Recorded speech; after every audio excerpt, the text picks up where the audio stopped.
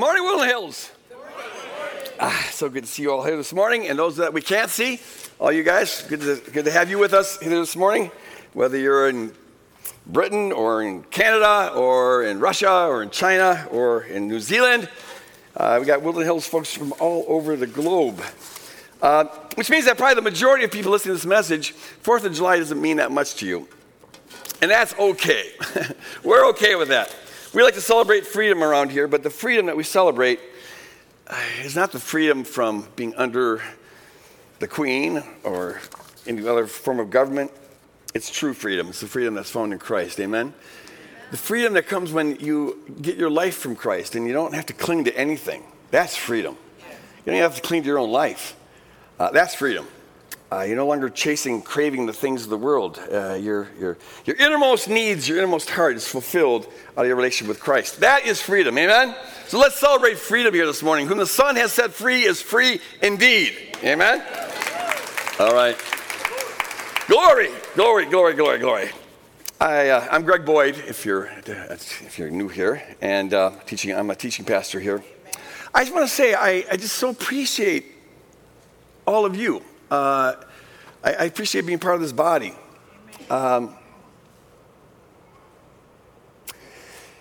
It just means the world to me that, every time we come and we have this goal that we want to raise money on top of the regular giving, and you guys are so faithful at contributing and keeping this thing running. I thought we were going to take a big crash during the COVID lockdown thing, and our giving actually went up. How does that happen? It's like, and I just so appreciate that. It enables us to do a whole lot of good stuff. And here we meet this goal of $65,000 to be helping to create this settled community where we're inviting homeless folks to come be part of a church community. And I just feel so good about that. I couldn't do that if I'm on my own. I can't do that, but together we can do that. And then we're working with other churches to do that, and it's just a beautiful thing. Your life gets to count. Your life gets to matter. Amen. And for it to matter the most, we've got to do it together. It takes us doing it together. And I'm so glad I'm part of this togetherness. I really appreciate it. I'm in a season where it's a rough season on a lot of different levels. But boy, does it feel good to have a positive. And this is such a good positive. This is an eternal positive. Amen. I just find that the worse the world dishes out to you, the more precious those things become that are positive and that are eternal and that matter. And so I very much appreciate all of you and being a part of this congregation, this expression of the body of Christ. Amen. Amen. So happy 4th of July. Let's celebrate true freedom. Amen. So last week, I just want to bring to your memory this rule, this exegetical rule. It comes from St. Augustine, and it's a good one, believe it or not. Some folks ask, can anything good come out of Nazareth? And around here, sometimes folks say, can anything good come out of St. Augustine? Well, some things good can come out of St. Augustine. And here's one. He came up with this rule. We talked about it last week. That everything in Scripture has got to reveal love. It's got to enhance our love for God and our love for one another. And the ultimate expression of love, of course, is the cross of Jesus Christ. So everything in Scripture is supposed to point to Jesus Christ, the love that was revealed on Calvary. And Jesus himself tells us that. Read Luke 24, for example. And so when we come upon things and that this love goes against all reason, because our fallen brains can't fathom the full scope and intensity and quality of the love of God, the love that God has for us, and then the love that we're called to live out. So we titled this series that we're in, Against All Reason. But sometimes in Scripture, and sometimes even in the teachings of Jesus, you'll come upon things that don't seem loving, that don't seem compatible with the kind of self-sacrificial love that's revealed on the cross. And in those cases, what I shared last week is that we have to just keep digging. Because everything in Scripture is going to be compatible with, is going to point towards, is going to reveal the love of God that's revealed on Calvary. And so you keep digging. You look into the historical context. Maybe there's things about the language and about the historical situation that will explain this passage. Or maybe we're dealing with an accommodation of God, where God, because he won't coerce people into believing the true things, he sometimes has to accept them as they are. And so some of what we find in Scripture reflects not the truth about who God is, but the truth about who God's people are and what they think about God. But either way, Paul says that the cross is foolishness to the world, 1 Corinthians 1:18, and it's weakness to the world. It looks so dumb that an almighty God would get himself crucified. But to us, he says, it is the wisdom and the power of God. It goes against all natural reasoning, because our natural reasoning is conformed to the fallenness of this world.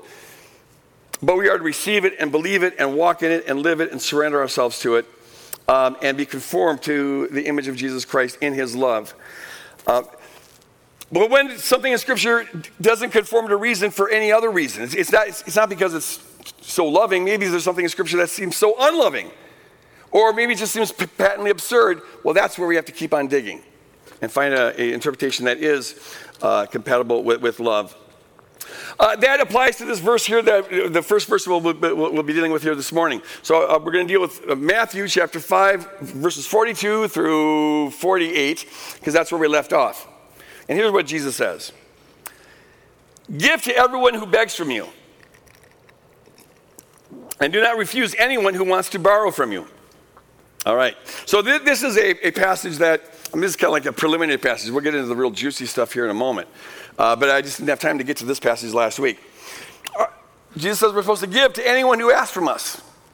Now, that could raise some questions. Everyone? So are we supposed to give to every panhandler we meet on the street that is there on the corner when we drive up to the stoplight?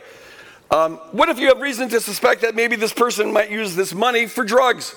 Is it loving to give to a person who you might just be enabling their drug abuse? Or what if you have reason to think that they might be wanting to get this money to buy a gun and kill themselves or kill someone else? Is it loving to give to a person that you think is suicidal or homicidal? Or Jesus says give to anyone who begs. Doesn't qualify it. So what if your child is asking for that fourth Snicker bar?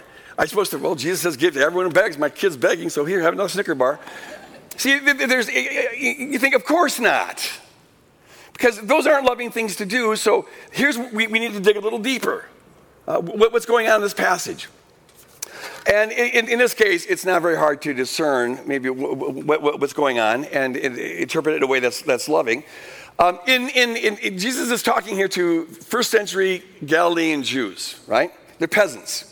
And these folks all of them live either on farms they used to own, but now they have to rent because the wealthy folks have gobbled up the property like I talked about last week.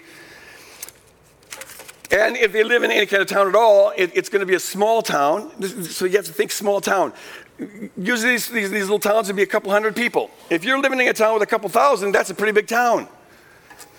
And so in this context, you see, where you go about your daily business in the context of a couple hundred people, you know one another, maybe not by name, but you're familiar to one another. And so in this context, where there's poor folks out there begging, you know something about them. They've been around here. You know, Joe is always on that corner begging, and that blind person's over on that corner begging, and that person who can't walk he's always stationed right here. They have their spots, and they're part of the life of this community. And in that context, what Jesus is saying is, you know those folks that you come in contact with every day who can't support themselves? Well, help support them. Have an outrageously generous heart and help support. The community needs to come around these people and support them because they can't support themselves. That's really loving. But it's very different than the context we have here. I pull up on Dale Street every time coming home from church, and unless there's really bad weather, there's always a panhandler there, a person who's just asking for money. Now, I don't know them, they don't know me. In fact, in our city life, no one knows anybody, right? So I don't know if it's loving to give to this person or not. Maybe I'm going to be supporting a drug habit. Maybe I'm going to be helping suicide. Who knows what I'm supporting here? And so I can't know that it's a loving thing to give to this person. And so what I suggest is this. Here's how I do it, at least. I mean, this passage could haunt me if I felt like I was supposed to actually give to every person who asked from me. In fact, if I did that, I'd be broke pretty quickly because in the city, people are always asking for money. But my default is not, no, I should give to them. My default is, I won't, because I want my money to count, and I give to causes that I know are going to be good and furthering the kingdom. And that's not the case here, unless I feel the Spirit prompting me. Or let's have other reasons to think that this person really is in need. And in those cases, I'll give whatever I feel like the Spirit is telling me to give. But otherwise, I don't feel guilty about not giving because I simply don't know that that's a good investment and money's like time, you'll have a finite amount of it, so you have to use it wisely. So pray about how you should respond to the people who are asking you for money and just follow the Spirit on that. All right, so now let's turn to the juicy stuff. Here's what it says in verses 43 through 48.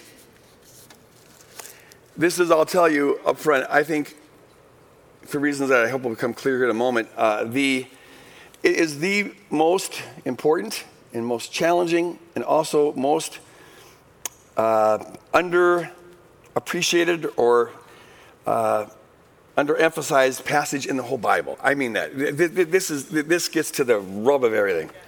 So listen to this.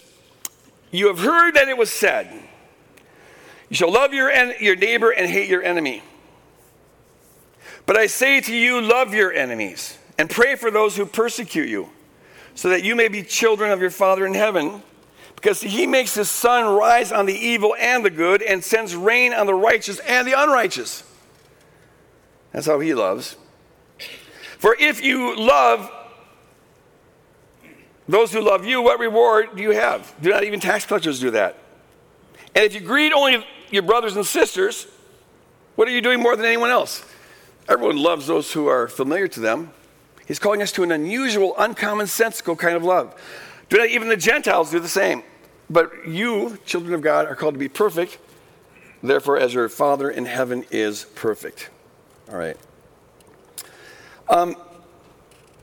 Here one could say, you could reason like this. In fact, this is how it's usually been treated.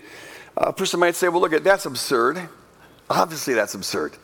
Love our enemies. He clearly doesn't mean all enemies. If someone breaks into your house and is threatening your spouse or your children, obviously you're justified using any kind of violence that is necessary, even killing them, if that's what's required to protect those who you're responsible for, obviously. So we needed to dig down and find a different interpretation, because it wouldn't be loving to not kill the person who is going to be trying to harm you or your spouse or your children. It goes against reason. And it does go against reason. But see, in this case, it goes against reason for the right reason. It goes against reason because it's calling for a love that we have trouble fathoming.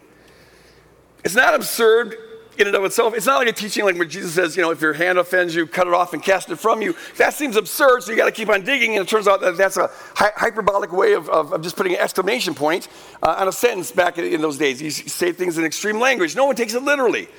But this isn't like that. This strikes us as uncommonsensical, as irrational, because it's so loving. And whereas we have to explain passages that don't point to the love of God that's revealed on the Calvary, I submit to you that this passage perfectly reveals the love of God that's revealed on Calvary. This is the kind of love that God has for us. It's a love of enemies. While we were yet enemies, Paul says, Jesus Christ gave his life for us. And we're called throughout the New Testament to imitate that kind of love. That enemy embracing kind of love. That refusal to retaliate kind of love. Jesus could have called legions of angels from heaven and protected himself, and he would have been justified doing it, but he didn't. Instead, he gave his life for the very people who were crucifying him, which ultimately is all of us. And Paul says, Ephesians 5, a number of other places, that we're to imitate that kind of love, be imitators of God, which means we're to live in love as Christ loved us and gave his life for us. So this passage just makes explicit what all those other passages about following Jesus' example are teaching. And that is that we're to embrace this kind of love. He literally means we're supposed to love all of our enemies. That's what it means to imitate God. And he says to do this. Now listen to this. He goes, live in this kind of love that you may be children of your Father in heaven. He makes this the criteria for being considered a Christian, a child of God, that you may be. This is how we manifest the truth that we are born from above. We share the Father's likeness. There's a family resemblance. And that resemblance is most clearly seen in how we love, a capacity to love that the world generally does not have. And that's how we put it on display. We love like the Father loves. And he loves the way the rain falls and the way the sun shines. Doesn't matter whether you're righteous or unrighteous. The rain's going to get you wet. It doesn't matter whether you're wicked or holy. The sun's going to warm you up. So also it doesn't matter whether you're the best human being in the world or the worst human being in the world. God's love for you is invariant. It's indiscriminating. It doesn't pick and choose. God doesn't pick and choose who he's going to love. God is love. That's just who he is. And so there's no off button on that love. And then when God transforms a life, when we surrender to him, now his Spirit is put in us, and we have that same capacity to love like that. Indiscriminating, without an off button. Doesn't matter whether the person is righteous or unrighteous, holy or wicked. Doesn't matter whether they're giving us a bouquet of flowers or holding a gun to our head. Our call is to love them. And I know that sounds crazy, but that is the call, that you may be children of your Father in heaven. I almost want to say it, I hesitate to do this, but it's like, are you saved? People ask that question, well, are you saved? And they mean, do you believe in Jesus? And that's great. You need to believe in Jesus. But the criteria Jesus gives us here is this. Are we living in love? As Christ loved us and gave his life for us. That's the meaning of what it is to be a child of God. And given its importance, how central it is, it's a little bit surprising that the church, since the 4th century, that theologians generally have gone to extreme lengths to try to get around this verse, to say that it doesn't mean what it seems to clearly mean. First 3 centuries of church history, Christians lived the way Jesus died. They didn't cling to their life. They were against all violence, against all retaliation, all vengeance, against all killing. They were against all that. But then when the church inherited all this political power in the 4th century, well, the thinking changed really quickly. Because you have to use some kind of violence if you're going to help run the Roman Empire. And Constantine invited the church to do that. You got to use violence to protect the borders, right? You got to use violence to keep law and order inside the empire. And so Christians acclimated themselves to violence and then began the whole game of finding ways of trying to get around these passages. And the reason is because this passage here, it's like the tip of the arrow of the kingdom that pierces our heart and transforms us inside out. But it hurts a little bit going in. It's the tip of the arrow because this goes against our basic instinct of self-preservation. It goes against our basic instinct of the need to protect at all costs those that we love. And it goes against our fallen instinct to retaliate, to automatically retaliate. And that seems to be something that we're almost born with. You see the little grandkids, 1 year old, if someone hits them, they hit right back. No one has to teach them that, they just do it. So we have this instinct to protect ourselves, to protect our loved ones, and to get even. And this teaching goes to the heart of that. It says, no, to follow Jesus, you must say no to that. And on top of that, it goes against what is, I believe, our deepest cultural indoctrination. A conviction that we all inherit in the process of just being raised in this fallen world. And that conviction is often called the myth of redemptive violence. It's a foundational belief that almost all human beings throughout history have shared. It's the conviction that sometimes you've got to get violent to solve problems. Violence fixes things. The myth of redemptive violence. Violence will redeem us. It's the conviction that if just enough of us good people, us righteous people, will rise up and vanquish those evil people over there, well, then the world will be right. Then the world will be good. Then the righteous people will rule the world. We can fix things through violence. One of the most, I think, amazing testimonies to just how fallen we are is that we are so smart when it comes to technology, incredibly smart when it comes, we're on the precipice of sending someone to Mars, for crying out loud. But this myth of redemptive violence, it's been a staple of civilization for at least the last 5,000 years, and we could talk about the history of that if we had time. But for at least the last 5,000 years, and never once has it worked. Not in the long run. Finding any civilization, any tribe, any family, any group that got to power by means of violence that wasn't eventually toppled by violence. There's not an exception to this. You live by the sword, you die by the sword. Jesus taught us that, and history proves it, and yet we keep on doing it. Maybe this time it will work. this is the war to end all wars. This time the righteous will really vanquish the wicked. And it feels good in the short run when you're the victorious, but eventually it comes around and bites you. And yet we keep on doing it. Martin Luther King said, he's talking about this is talking to some folks before March, have the wisdom to say we opt out of that stupid system. It goes around and around and around and around and causes lives and lives and lives and blood and mayhem and chaos. Will someone have the wisdom, he says, to opt out of that system, to say we're going to try something radically different. And maybe it will look stupid in the eyes of the world, but it's not as stupid as doing the same thing over and over again. That's the definition of insanity. Einstein taught us that. Doing the same thing over and over again, expecting a different result. Yeah, we keep on doing it. One of the oldest writings we have is a writing called the Enuma Elish. It comes from Mesopotamia, and it's a creation story. It's older than the Bible's creation story. And in fact, some scholars argue that the Bible's creation story is written as a polemic against this story. The Enuma Elish, it means from when on high. And basically, at the center of this story, it's about 5,000 years old. Well, the story is, this actual writing is earlier than that, but it's picking up an oral tradition that predates it. But there's a good god named Marduk and an evil deity named Tiamat. And Tiamat is this chaos monster that all ancient Near Eastern people believed in. And there's a battle that breaks out. And at one point, Marduk is able to blow this air into Tiamat to inflate her, and then he shoots an arrow at her so she explodes. And out of her body parts, Marduk creates this known cosmos, this universe. And out of other body parts, he creates human beings to be the slaves of the god, that serves the gods. And so, actually, when you look up at the sky, it looks like a dome. And in the Enuma Elish, that's the inside of Tiamat's womb. The whole creation takes place inside of Tiamat's womb. And we're made out of Tiamat's body parts. And so what the story is saying is that the creation itself survives by violence. It comes about by violence. And we, human beings, we are made from this violent chaos being. Now, we're made out of a good God, so we have some good aspects to us, but we also, our basic nature is Tiamat. It's chaos. It's violence. And so what this story is saying is that violence is totally normal in this universe.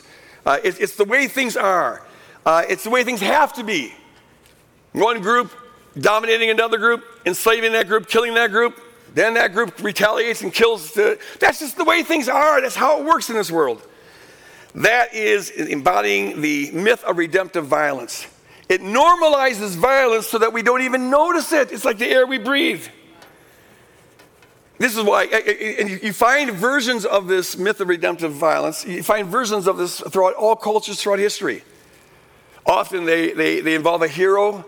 Evil is getting the upper hand, and it looks like evil's going to win. But the hero shows up and massacres the villain, and then we righteous people live happily ever after. There's always a violent solution. And in all these stories, whoever is the audience assumes that they're on the side of the righteous. And so they feel righteous hating that villain, and they feel really good when the villain gets what they're due. And the world is saved, the tribe is saved, the family is saved. This is why Marvel movies work so well, by the way. So I have for years had a beer and burger night with my son Nathan. We go out every Wednesday or Tuesday and get a beer and burger. Well, we added to that, at the end of that, my wonderful son-in-law has invited us over to watch a Marvel movie. And he's got this man cave, with the surround sound and big screen, and yeah, it's awesome. Now, I was never interested in Marvel movies because I was interested in Marvel comic books, and I don't know anything about the Avengers and those things, and I just thought it was cartoonish, and so I just didn't think I'd enjoy it. I'm doing it for my son, right? It's an act of love. But you know what? They're really enjoyable to watch, I have to admit. Yeah, they're violent, I know it, I probably shouldn't, but I doubt at this age it's going to turn me into a violent person. I'm just thinking, I don't think it's, so I'm not worried about that. But it works. They're so good at taking this myth of redemptive violence and just putting on steroids, and making it so exciting. And they draw you in so you really hate Loki, that deceiving, and he's going to die the worst death you can imagine. Whenever they really make an evil person evil, that it's because they're setting up for a really good ending. And the ending is always a violent extermination of the evil person. And they always get their due. And it's like, yeah, all right, we righteous people. Once again, the universe is saved by the righteous hero. It's a myth of redemptive violence. But it works because we're so conditioned to believe it's true. It's like an archetype in our brain. And what's really interesting to me is that I taught world religions for 16 years at Bethel College, and I know a little bit about mythology. And these Marvel movies, they take ancient mythology, especially from Nordic mythology, up in the Scandinavian countries where they have Odin and Loki and all those gods. And they take ancient Greek mythology and they just modernize it. They just modernize it, and instead of these gods having supernatural power, the gods have advanced technology, which is pretty clever. And so it's a technological warfare. I'm not recommending you watch it. I'm just saying, I explain why it's fun to watch, why it taps into something primal in us. People are worried about violence in movies today and kids watching violent videos, and that is a deep concern. But see, this is so profound, so deep. It's not a new thing. It's not like a recent thing that we have. When I grew up, every day we played war. That's the main game we played. I got a gun for every birthday, gun for every Christmas. That was the main toy. And so we practiced shooting one another. Grew up learning to kill. And that's how it is in most cultures. Why? Because we're breathing the air of the myth of redemptive violence. And in all cultures, they need to raise up warriors, so you got to train them young. And you get them into violence, and you convince them that we are the righteous ones, so that when they turn 18, they'll fight for you, kill for you, do whatever you want them to do. I was being conditioned by this. But you see the myth of redemptive violence at work all over the place. It's in what you don't notice, but you will notice if you're looking for it. For example, this is the 4th of July. And 4th of July is about, we celebrate how America is independent. We're not under England any longer. Woohoo! We have a better dental health plan. Or whatever. But see, think about this. 4th of July celebrates a time when both sides here are claiming to be Christian. So the American Christians rise up against the British Christians, and apparently we're more effective at killing them than they were at us because we won. Right? So now we get to be American rather than English. Well, that is what it is. That's how the world works. It goes on and on and on. But is it something that we should be celebrating? And for the most part, we don't even notice this, that there could be any possible contradiction between what we believe about Christ and about celebrating the violent foundation of our country. Every country celebrates their violent foundations, and almost all countries have a violent foundation. But should Christians be celebrating this, especially when it's Christians killing other Christians to get the freedom that you're talking about? Here's a quote. This is from my favorite book, the American Patriots Bible. I'm kidding. And in most study Bibles, you know, they have little footnotes to various verses that explain what's going on in the verse to help you be better informed. Well, the American Patriots Bible, and I'm sorry, I'm going to say it straight, the Word of God and the Shaping of America. And here they weave into all these verses some point about American history or American ideals or whatever. It is the clearest example of nationalistic idolatry that I've ever seen in my life. And in this book, I'll just illustrate something. In Colossians chapter 2, verse 7, there's a phrase that the Patriots Bible wants to comment on. It's the phrase, rooted and built up in him, Jesus Christ, and established in the faith. Paul is here praying that his congregation would be rooted and built up in Jesus and established in the faith. On that basis, they give this quote, and the quote is from John Quincy Adams, the 4th President of the United States, speaking on the 61st anniversary of the Declaration of Independence. And he says this, listen to this. Why is it that next to the birthday of the Savior of the world, your most joyous and most venerated festival returns on this day, July 4th? Why do we venerate July 4th? Now, he's assuming that every American Christian is going to be venerating, loving July 4th. And he's asking, why is this, second to Christmas, this is the most sacred holiday for us? Why is that? Is it not that in the chain of human events, the birthday of the nation is indissolubly linked with the birthday of the Savior? Obviously, the birth of America is linked to the birth of the Savior. Don't you see that? Come on, look at it. And is it not that the Declaration of Independence forms a leading event in the progress of the gospel dispensation as the kingdom of God's going forward? Isn't it obvious that America furthers that gospel dispensation, is furthering the kingdom of God? Of course, no wonder we celebrate July 4th, so it's a sacred holiday. Is it not that the Declaration of Independence first organized the social compact on the foundation of the Redeemer's mission upon the earth? In other words, is it not because our government is the first political expression of the reason for which Jesus Christ came to earth? Now, there's so much that's wrong with that passage, I don't know where to begin. But I'll just say this. This is nationalistic idolatry. And there's a strand in American history that is just full of this, where we are the exceptional nation. We are founded by God. God was on our side, obviously, when we fought the British. How do we know that? Because we won. And Paganism 101 will tell you, this is the article of faith going back to the dawn of history, that the way you know that your God is greater than the other gods is that you win in battle. That's always the proof. So obviously God was on our side. Our British brothers and sisters, I wonder how you feel about this. Huh? How does that make you feel if you're like, yeah, God was on our side when we kicked your butt back in 1776. Our God is bigger than your God. Our God is greater than yours. We won the battle, so you had a skedaddle. Our God is greater than yours. Come on.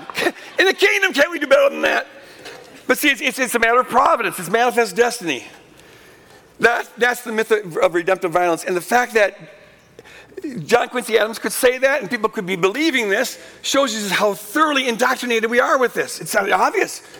Our country is better, but we see it in all these other ways. I mean, just in the assumption that whatever country you're born into, you have a sacred duty to fight for that country. Unless it's against ours, of course, then it doesn't apply. But it's just assumed that whatever land you're born in, well, you're going to kill and die for that land.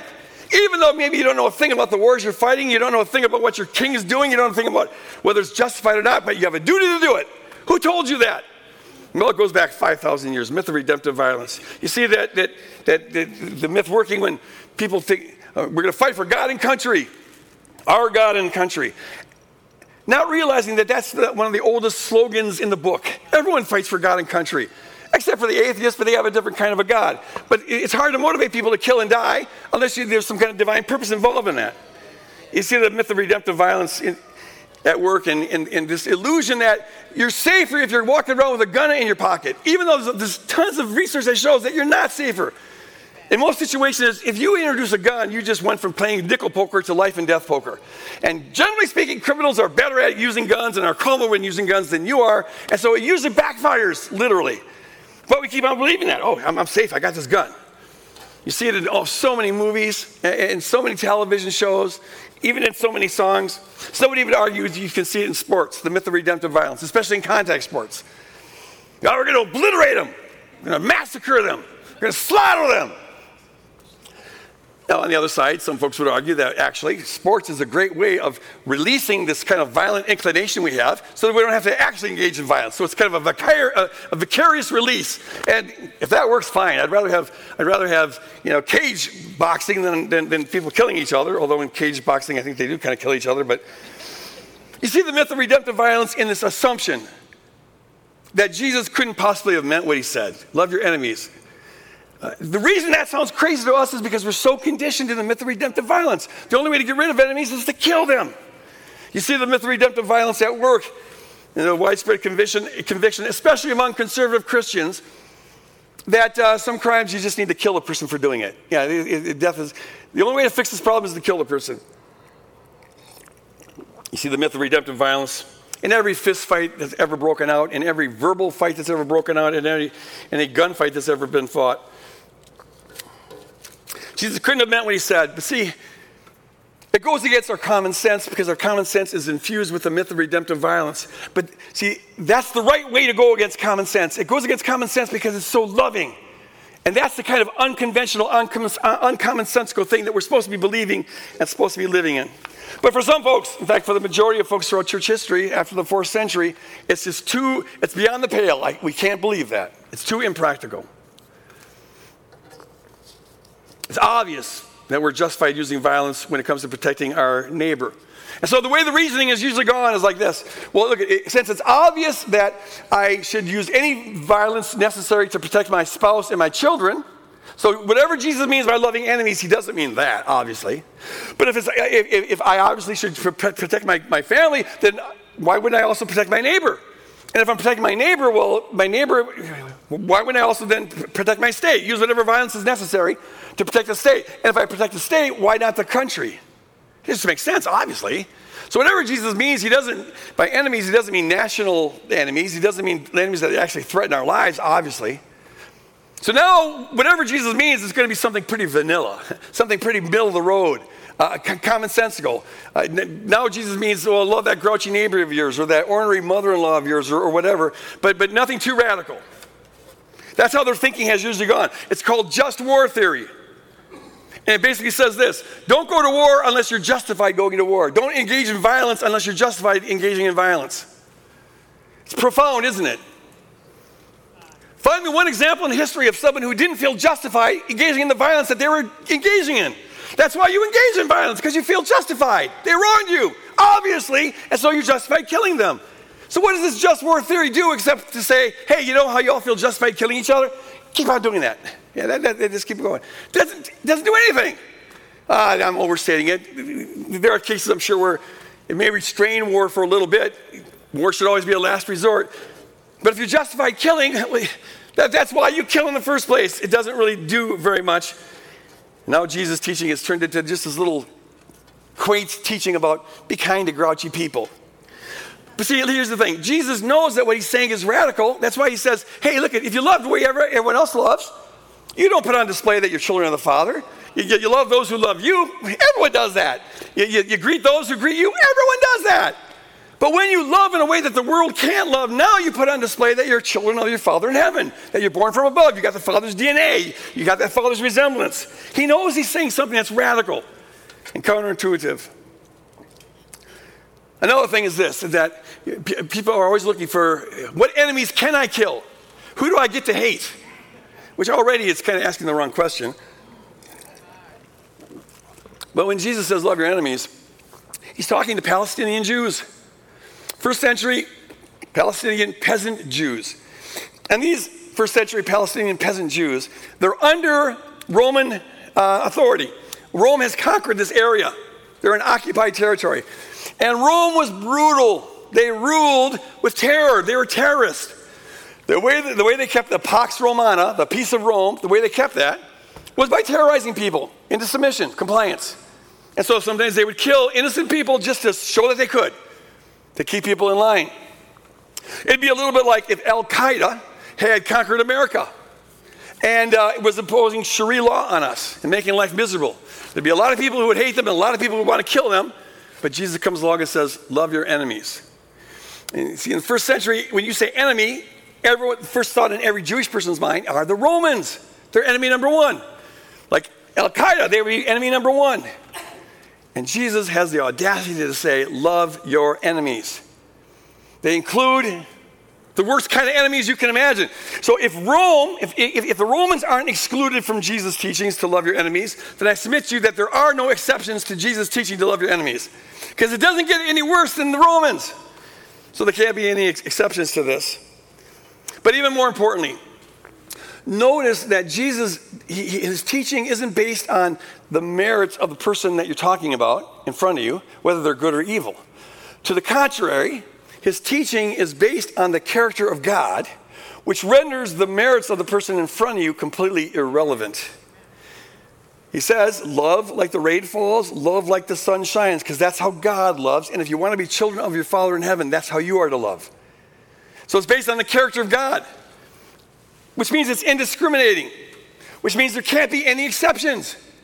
You can no more pick and choose who you're going to love and who you're going to be nonviolent towards. You don't get to pick and choose that any more than the rain picks and chooses who's going to get wet or the sun chooses who it's going to warm up. No, it's just because God is that way, we are to be this way, even if it costs us our lives. So you can't go if you're digging deeper to try to get around this passage, you're not going to have much luck if you're trying to change the word enemy. Who really is our enemy? Well, obviously it doesn't mean the real nasty kind of enemies, so it must mean something vanilla like love your grouchy grandmother. But you can't get very far with that. So maybe you could play with the word love. What does he mean when he says, love your enemies? I mean, that's kind of ambiguous. And we are geniuses at making something complex when it's in our self-interest to make it complex.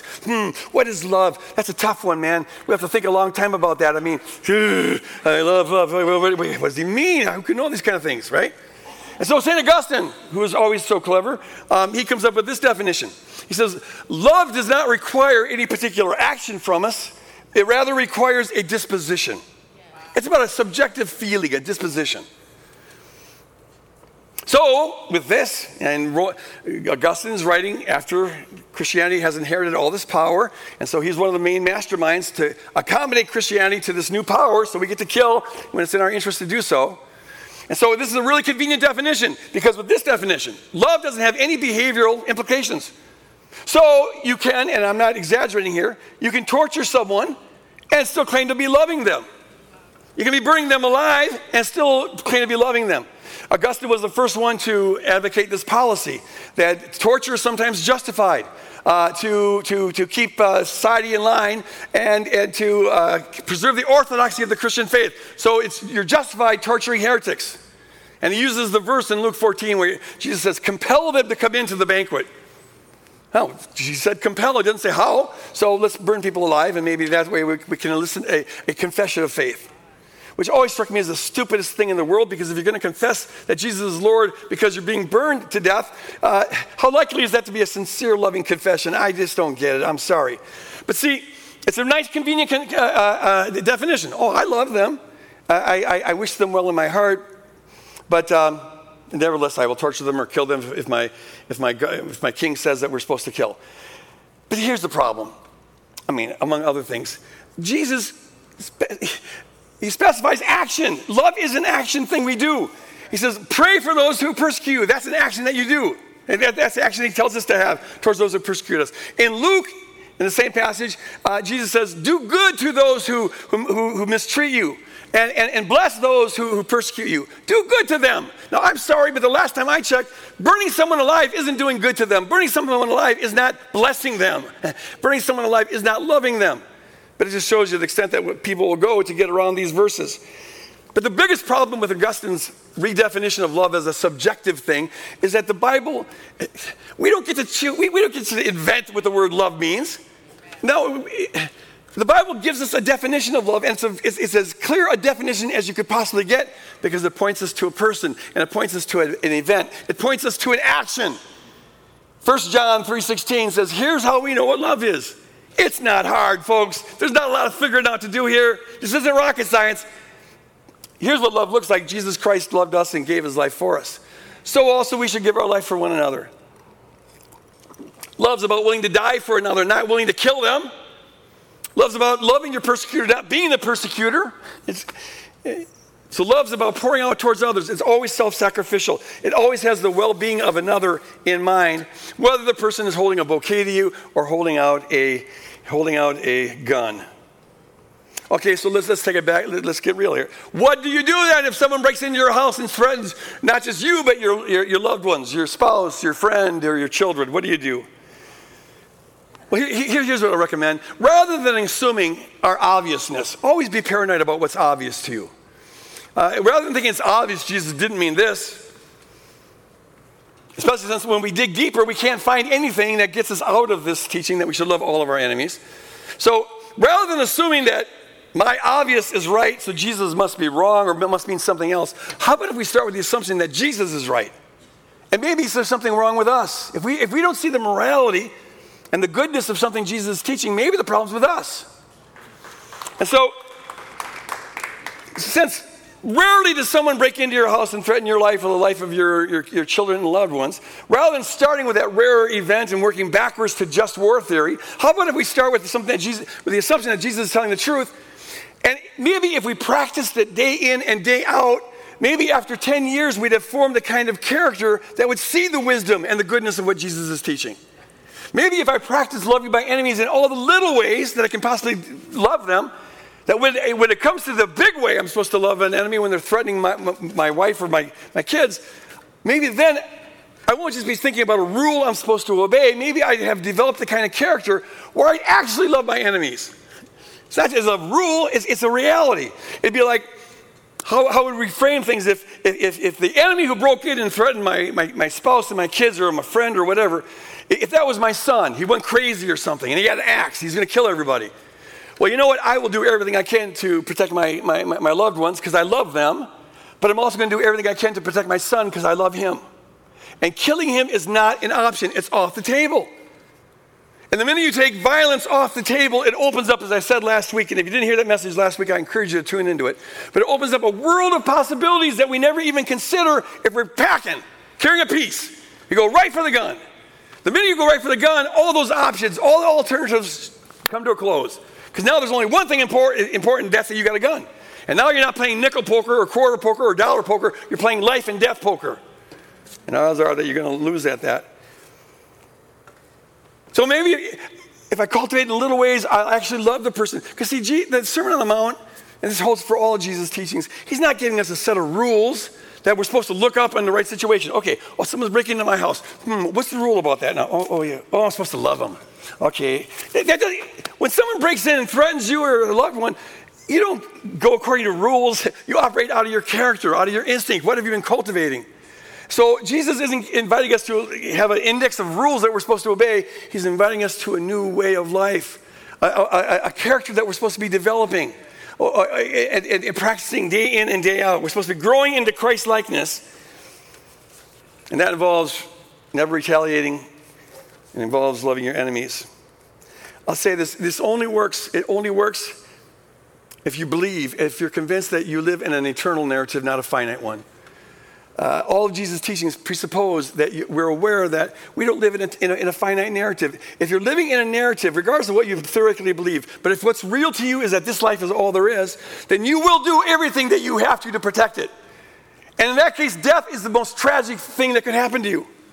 But see, to be a follower of Jesus means we understand that Jesus rose from the dead. And that's supposed to take away our fear of death. And that lacking fear of death is what allows us to love recklessly, crazily, outlandishly, love like the Father loves because the Father never dies.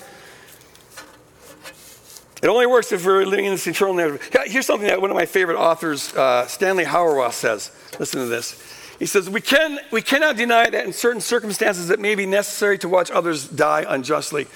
There's no promise that this world of possibilities that opens up when we take violence off the table, there's no guarantee that that will work. You still might get killed. Your loved ones might get killed. That's how it's been throughout history. The early Christians had to watch their children and spouses be fed to the lions before they were fed to the lions, before the fathers were fed. That was part of their torture. So that can happen. And that surely is harder than envisioning our own deaths. The only thing worse would be for our failing to witness to our brother and sister that God's love took the form of a cross so that the powers, the principalities and powers that make our world so violent might be defeated. That our death and the death of others might be required if we are faithful to the cross cannot be denied. But it would only be more tragic if we died in a manner that underwrites the pagan assumption that nothing is more tragic than death itself. Without this eschatological conviction, how the Christian pacifist serves the neighbor in a violent world cannot help but be unintelligible. What he's saying is that our behavior, this call to love our enemies, to never retaliate, is utterly unintelligible unless you really believe that you live forever.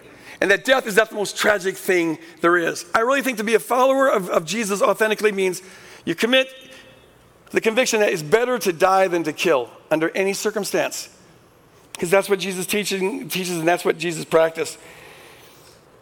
Jesus' resurrection from the dead proves that the cross way of life is victorious. Jesus' resurrection from the dead proves that death is not the end. Hallelujah. Jesus' resurrection from the dead proves that the love of God that's revealed on Calvary, it defeats death, it defeats sin, it defeats the devil, it defeats the grave. Hallelujah. The resurrection of Jesus proves that love that's revealed on Calvary is the one thing that lasts forever and ever and ever. It proves that what God has in store for those who love him can't be compared to the sufferings of this present world. Hallelujah.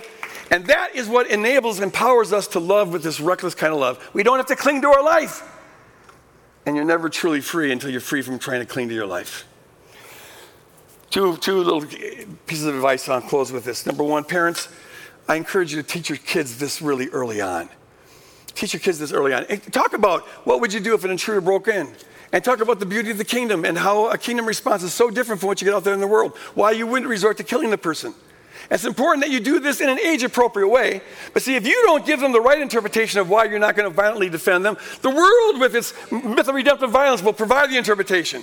And what it looks like to a kid, if they're indoctrinated by the world, is that my dad doesn't love me very much, or my dad is a weak person. And that's not the interpretation you want them to have. Explain to them why we have this conviction. Explain to them that they are part of a movement that understands that you'll never conquer hate with hate, you'll never conquer violence with violence, and you're never going to conquer evil with evil. The only thing that can conquer evil and violence and all sin is the love of God. It's a willingness to lay it on your life even for your enemies. And I would encourage you to be teaching them really early on to love their enemies. Who's the bully in school? Talk about that. Who are the mean kids? And pray for them. And practice having them agree with God that person has unsurpassable worth. And teach them how to notice the stranger, the alien, the misfit, the kid who has to eat alone. So they're not just tied to their own little clique. I know security is big for kids with social context, but if you only greet those who are in your clique, your brothers and sisters, well, everyone does that. We want to be raising kingdom kids. Teach them how to notice, how to look at the world through the radical love of Calvary. And finally, as I shared last week, I encourage all of us, as a regular discipline, there ought to be a handful of people that you are continually praying for and practicing loving. Take out the people in your life that are the hardest to love. And it may be the Taliban over in Afghanistan, or it may be your wife or your husband or one of your kids, because sometimes they can feel like the enemy. Amen? Amen? But if we don't practice it, we never grow into it. And so as a regular practice, ask the Spirit to show you who are you to be praying for. And I know it can sometimes you have to crucify yourself to do it. Amen. Especially when there's somebody that is harming one of your loved ones. And yet you're supposed to love them. It is the hardest thing in the world to do. It goes against all reason. But it goes against all reason for the right reason. And that's because only that is consistent with the character of God that we're called to manifest. Only that is consistent with being a child of the Father in heaven. Amen? Amen. Embrace that practice. Engage in it continually. All right. Hey, if you have any prayer needs, I encourage you to, online there, you can find a person to pray with online. Or here, they'll be up at the front of the auditorium. I encourage you to check out the gathering groups where you can talk with people from around the world sometimes about the message. And on Tuesdays, we have the Muse, where at 4 o'clock we go deeper with the message. And so you can check out that as well. God bless you guys. I just close with this. Father, teach us to love the way you love, like the rain falls, like the sun shines, to all people at all times. No ifs, and buts, exception clauses, or footnotes. Help us to love like you love. In Jesus' name. And all God's children said, amen. God bless you guys. Go out and love on your neighbor and your enemy.